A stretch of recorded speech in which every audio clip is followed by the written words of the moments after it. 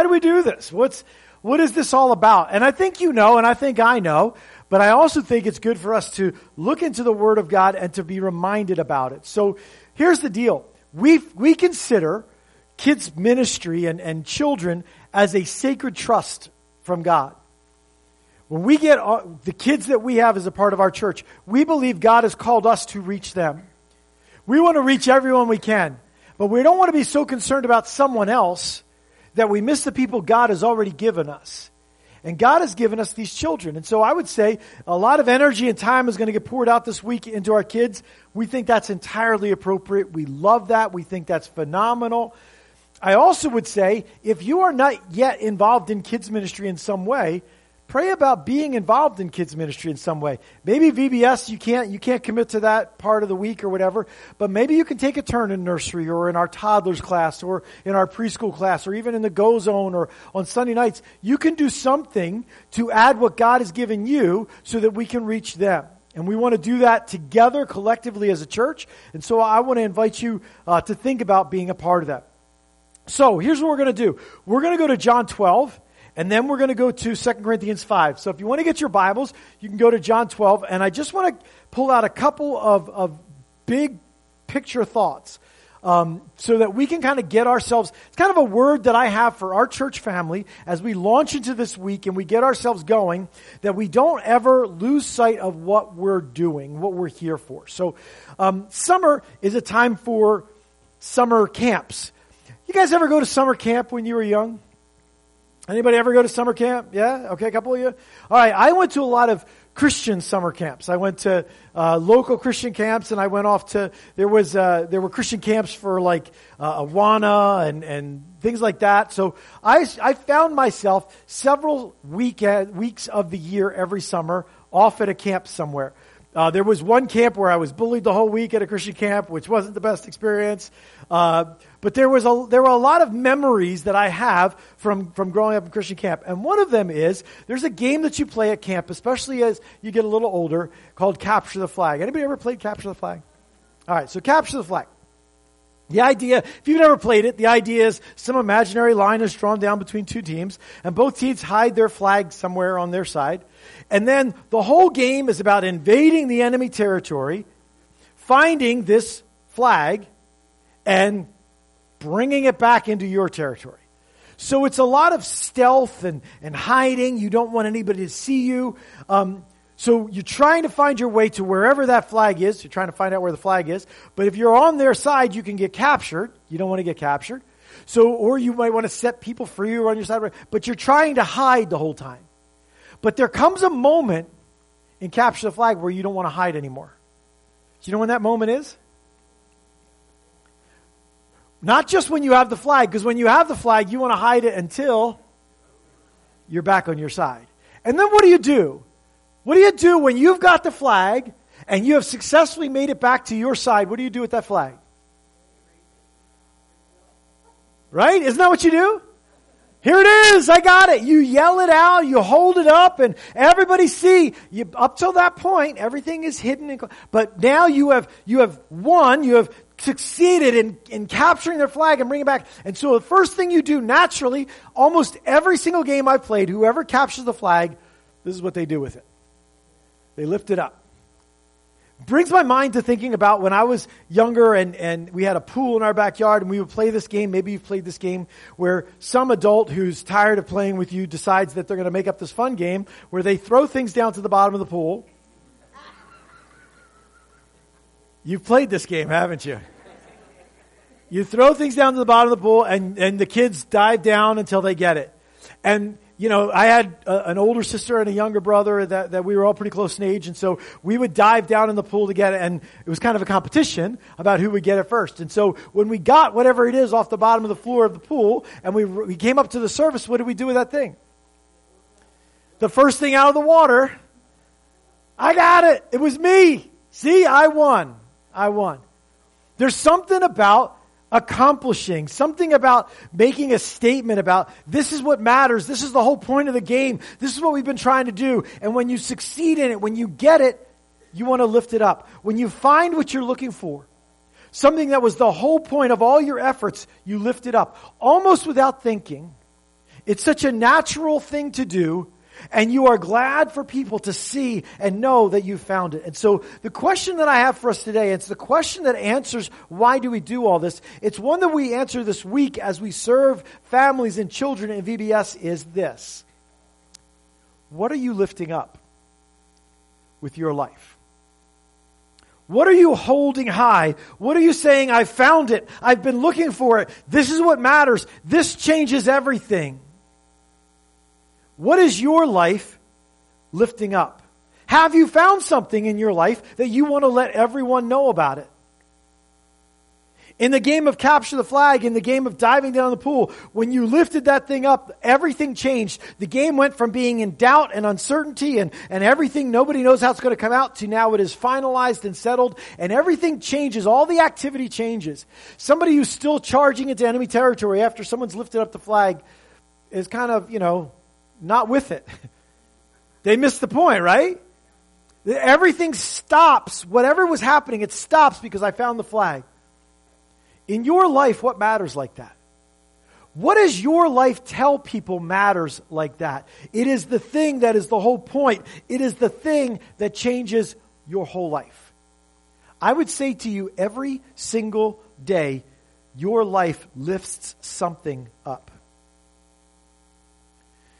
How you talk, what matters to you, where your passions pour out, what you invest your time and your energy into, how you act, how you choose not to act, lifts something up. We lift up ideas every single day. And so we have a message that is pouring out of us. We tell our kids and our families and our neighbors and our coworkers something every single day by the way that we act and the choices we make. We say, I'm chasing this. I've found this. This is what I want. This is where it's at. What are you lifting up with your life? Maybe today what I want to do is shift from what to who. Who is the one that you are lifting up with your life? And so Jesus has a statement in John chapter 12, and all I want to do is look at verse 32. And Jesus says this, and I think this is profound and relieving and powerful and kind of everything all in one. And Jesus says this in the middle of talking about heaven and all kinds of different things. He says this, verse 32, and I, when I am lifted up from the earth, will draw all people to myself. Jesus says, when I am lifted up, I will draw all people to myself. Are we lifting up Jesus? Let's think about that. Because here's the thing. What Jesus is talking about, the next verse says it. He's talking about the death that he would die. He would be lifted up on a cross. As a matter of fact, the questions that come back to him is, I thought the Messiah was supposed to live forever, and you're saying you're going to die. How can you be the Messiah? But in a specific way, this is not just being lifted up in terms of getting killed on a cross high above everyone.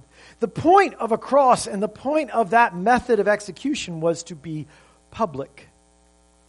I don't know how much you know about Roman torture techniques and what they used the cross for, but I will tell you, what they used the cross for was rebels, traitors, people who stirred up, problems in cities and towns. And so they came up with this idea and this way to make sure that everyone who sees that person doesn't want to do what they did. And they came up with the cross. And the cross was a thing that they would hang somebody on in public for all to see. And they expected that when you saw that person on the cross, you would respond. In a negative way. They all thought it was, they didn't want, if someone led a rebellion against Rome, or there was a group of people that led a rebellion or whatever, or joined a rebellion, they would crucify all of them on the hill outside of town, and they would leave their bodies there as a warning to everyone else. You don't want to be them. They expected everybody to see it, and they expected everybody to respond. In repulsion, I don't want that. It served as a warning. But Jesus puts a spin on this. He says, when I am lifted up, I will not repulse people. What does he say? I will draw all people to me. Jesus says, when this happens to me, the purposes of man and what they're trying to do and what they're trying to accomplish will be thwarted. As a matter of fact, I'm going to turn them upside down, because when I am lifted up, I will draw all people to me. When I am lifted up. And what he says is, this thing, instead of being repulsive and repelling, is going to turn magnetic. There's going to be a pull as Jesus is lifted up for people to come to him. So we talk about sharing your faith. And we talk about sharing Jesus with other people. And sometimes that feels intimidating. Sometimes it feels discouraging. Sometimes it feels really frustrating, because if you share Jesus with somebody who really needs Jesus and you can see it so clearly and they're like blind. Maybe there's a key here for us. Maybe it's a whole lot simpler than that. Maybe I don't have to convince somebody. Maybe I don't have to wrestle them intellectually or emotionally to the ground. Maybe what I have to do is look into this promise that Jesus said, because this is a powerful promise. And he says, if he is lifted up, he will draw all people to him. So maybe I don't have to make him attractive. Maybe he just is attractive. Maybe my role is a whole lot simpler than trying to know the answer to some deep theological question, or trying to figure out how to approach somebody on this topic or that topic, or worrying about whether they'll reject me or like me. Maybe it's just about lifting him up. I really think that's what we're called to as believers. This week at VBS, we want to lift Jesus up. We want every single person who walks through those doors to know that Jesus is amazing, that he saves, that he heals, that he restores, that he redeems, that Jesus does what no one else can do, that he is the hope for your life and he is the hope for my life, and that when we give our lives to him, he saves us completely, and it's a wonderful, amazing, incredible thing. That's what we want people to know.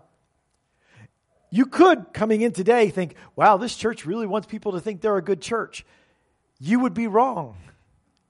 I actually, and I've said this before, and I hope we all agree about this, church family, I actually don't care if people think we're a good church. I mean, I would like them to, but that's not the point. The point is, what do they think about him? Wouldn't it be a tragedy for us to give our lives to this cause, to pour out ourselves so that we could bring people in here and they leave with the impression that we're a good church, but not that he's a great Savior? It would lose the whole meaning. It would lose the whole purpose. It would be so empty, wouldn't it? So what we're here to do is to lift Jesus up, to make him public. Just like a cross made him public, we want to make him public. We want to make known what he has done. The cross was about letting people know this person's misdeeds. They would hang something at the top of the cross to tell their misdeeds so that people could look at it and take warning and not follow them. On the cross of Jesus, you know what they hung over at the top of his cross? This is Jesus, King of the Jews. That was his accusation. You don't want to be the King of the Jews. This is what happens to the King of the Jews. That was the idea. But instead, Jesus says, if I'm lifted up, I will draw all people to me. So when people put his deeds up on top of his lifting up, it will draw people. So we want people to know what he's done. We want people to see it. We want people to hear it. We want people to be impressed by it. We need to be impressed by it. We need to be overwhelmed by it. And we need to lift him up, so that the world sees that he is so good, that he's a good father, that he's been good to me, that he's faithful, that he's kind, that he's full of grace and mercy, that his love knows no bounds, that it never gives up on you. That's what we want people to know, right? And if we do a good job of that, Jesus says, he will draw people. Not me, not you. Jesus will. Now, you think Jesus is pretty good at pulling people in? So in other words, maybe sometimes the thing that gets in the way of me lifting Jesus up is the thing that gets in the way of people being drawn to him. So let's put our heads around that for a second, because that's kind of the challenge. What stops you and me from lifting up Jesus in our lives? I think it's this question. Who's the star of your life? Who is the point of your life? Who's in the spotlight in your life? Too often, the answer to that question is what? Me. Me. Isn't it? Well, I wonder why people aren't coming to Jesus. I wonder why I don't see anybody come to know Him. Because I want everybody to know about who? Me. Today we have more ways than ever of letting people know what I'm doing, what I'm thinking, my opinion, how smart I am, how good looking I am, what good things I've done, what good things I think. Who in your life gets the credit? Who in your life gets the glory? Who are you campaigning for with your opportunities? Too often we follow the world and we are self-promoting.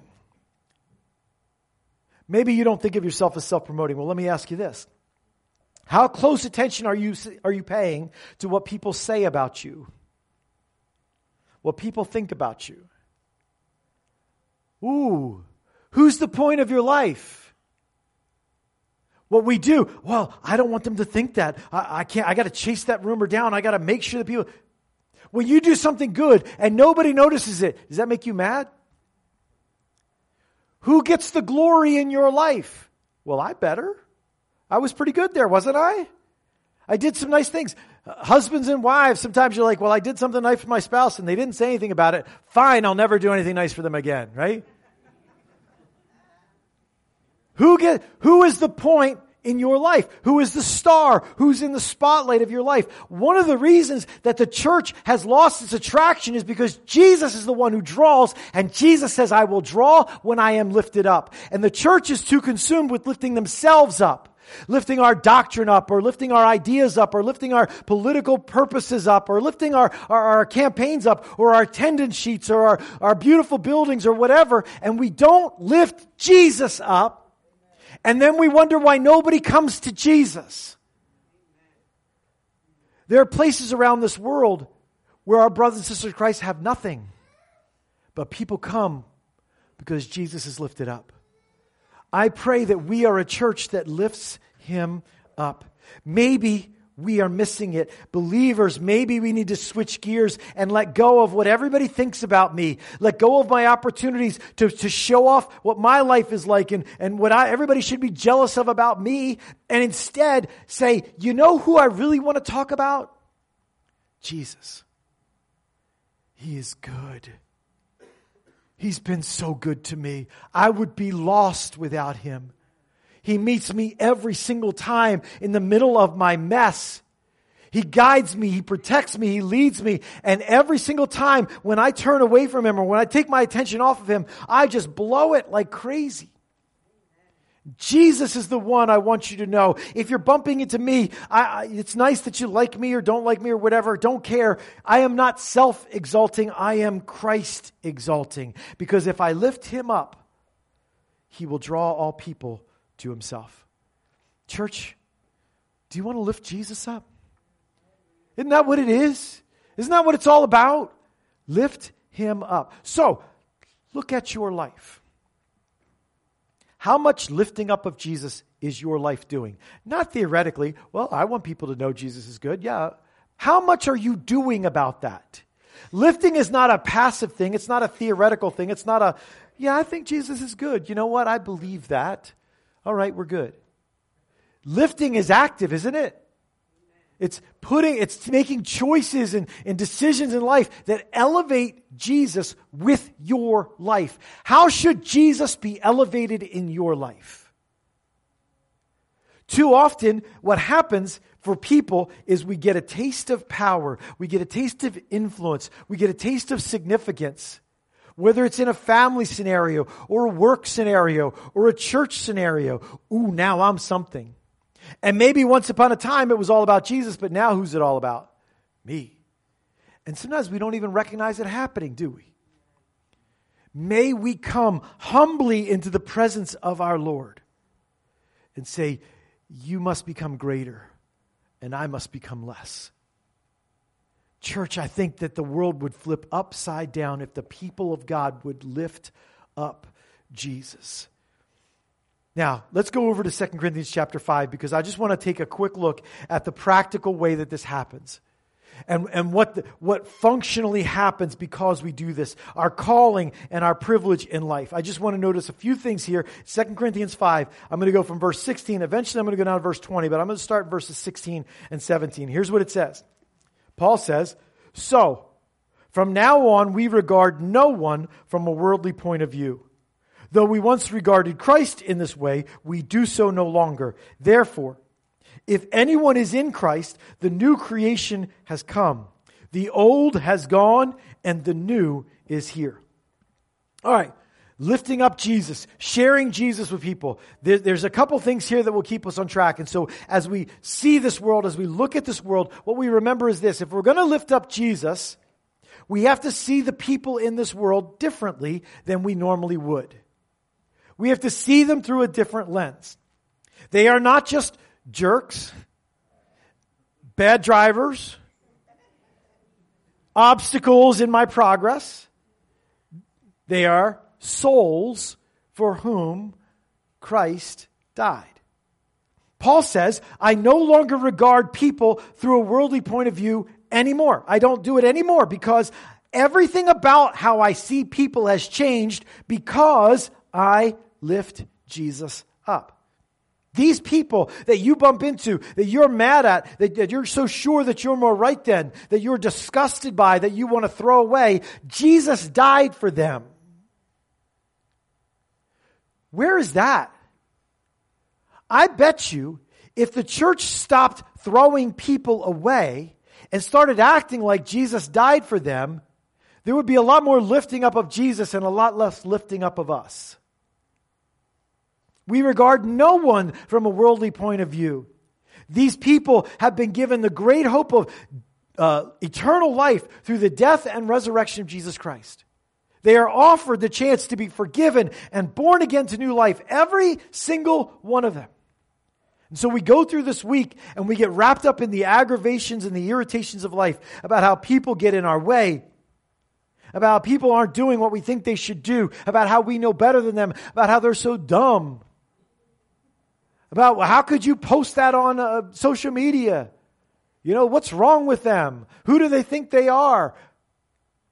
Maybe that's the problem, believers. Maybe they're not the problem. Maybe that attitude, the worldly point of view that we come from is the problem. And Paul says it doesn't just change how I look at people, it changes how I look at Jesus. We once regarded Christ in this way, but we do so no longer. Jesus is not just a fairy tale. He's not just a made-up story that's supposed to make me feel good. He's not just a good teacher. He's not just a tragic story of someone who rose up to make a difference but then was killed like Martin Luther King or something. Jesus is someone who came to give his life and by the power of God was raised again from the dead.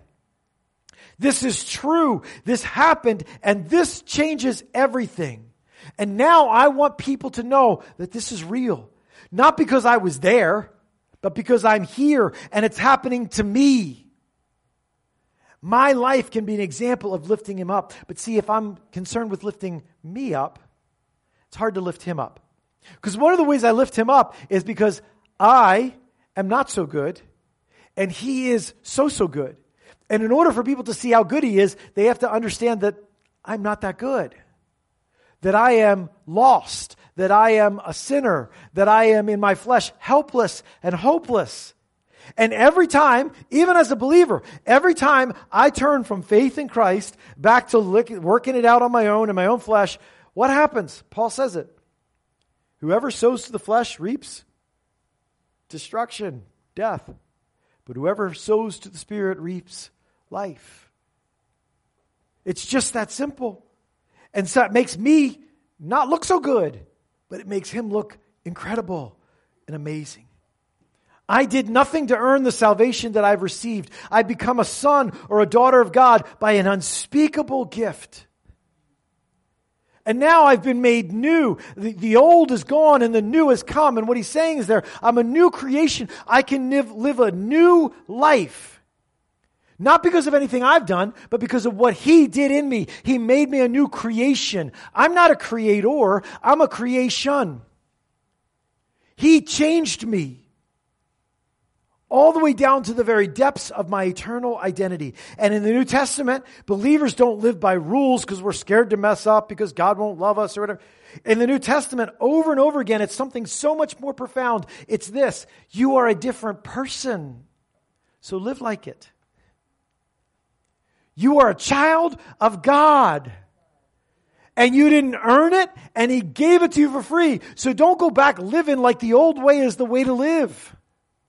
Live new in Jesus Christ, because your identity is changed by being born again. You will never be satisfied. You will never be happy living like you haven't been changed. So live like who you are.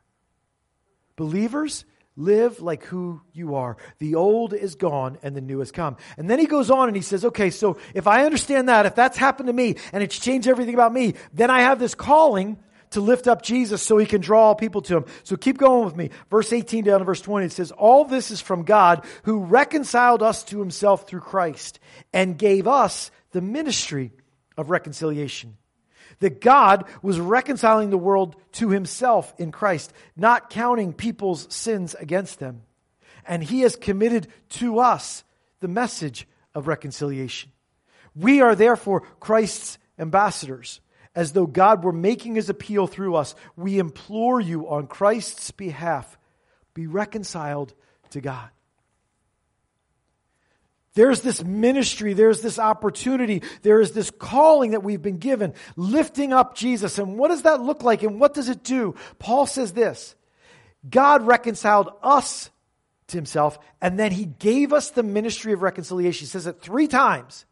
He gave us this opportunity. He gave us this calling. So reconciliation, let's talk about that for just 1 second. Here's what it is. If your relationship with someone is broken or damaged, you have the opportunity to be reconciled to that person. Whatever was wrong, whatever hurts have been done, to be forgiven, to be addressed, to be made right somehow, some way, so that the distance and the fracture in that relationship could be put back together. It's reconciled. So marriages could be reconciled. Maybe there was an affair or there was some abuse or something, and they were broken, and yet there's an opportunity to be reconciled. Sometimes parents and children, there's a brokenness in that relationship, and there's a calling or an opportunity to be reconciled. Or friendships, there was a betrayal or something happened, and so that relationship kind of fell apart, and yet now we've made it right, and so we are back together, we are reconnected, we are healing, we are reconciled. This relationship is a relationship with God.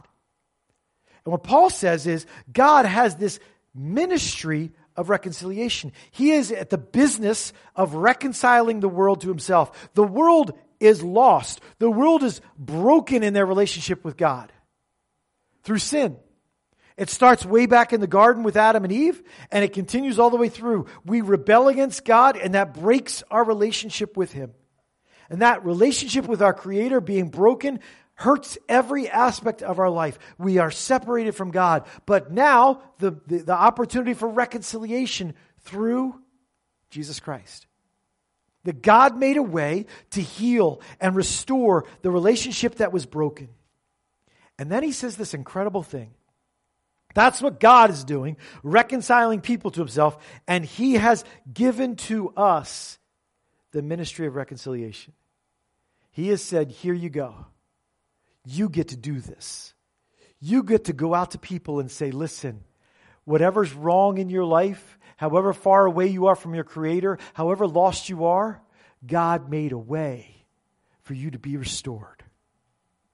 And it isn't a way that you have to work for. It's a way you receive by faith, because you could never earn it. You could never get there. It would be hopeless for you to even try. So don't try. I've given up trying. In fact, I've given up everything. We call it surrender. I've given my life to Him. And guess what that got me? Life, restoration, healing, saved, restored in my relationship with God. And you can be too. God's cause in history is calling humans to be reconciled with God. You and I have been given this ministry. Well, how do I put the pieces back together with God? Jesus said, if I am lifted up, I will draw all men to me.